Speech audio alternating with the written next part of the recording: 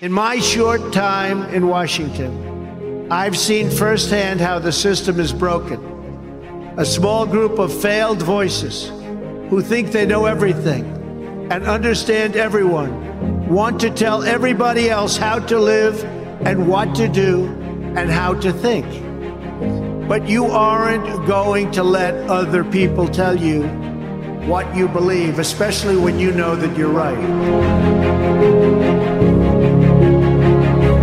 You must go forth into the world and turn your hopes and dreams into action.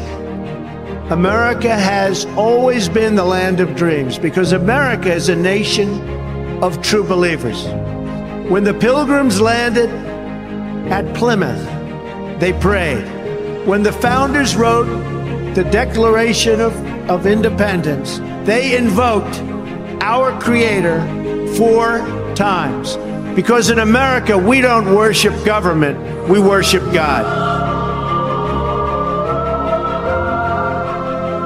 Remember this, nothing worth doing ever came easy.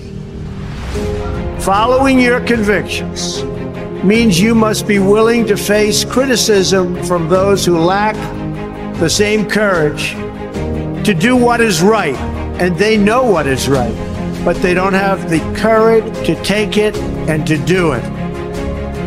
The more people tell you it's not possible, that it can't be done, the more you should be absolutely determined to prove them wrong. Treat the word impossible as nothing more than motivation. Relish the opportunity to be an outsider. Embrace that label.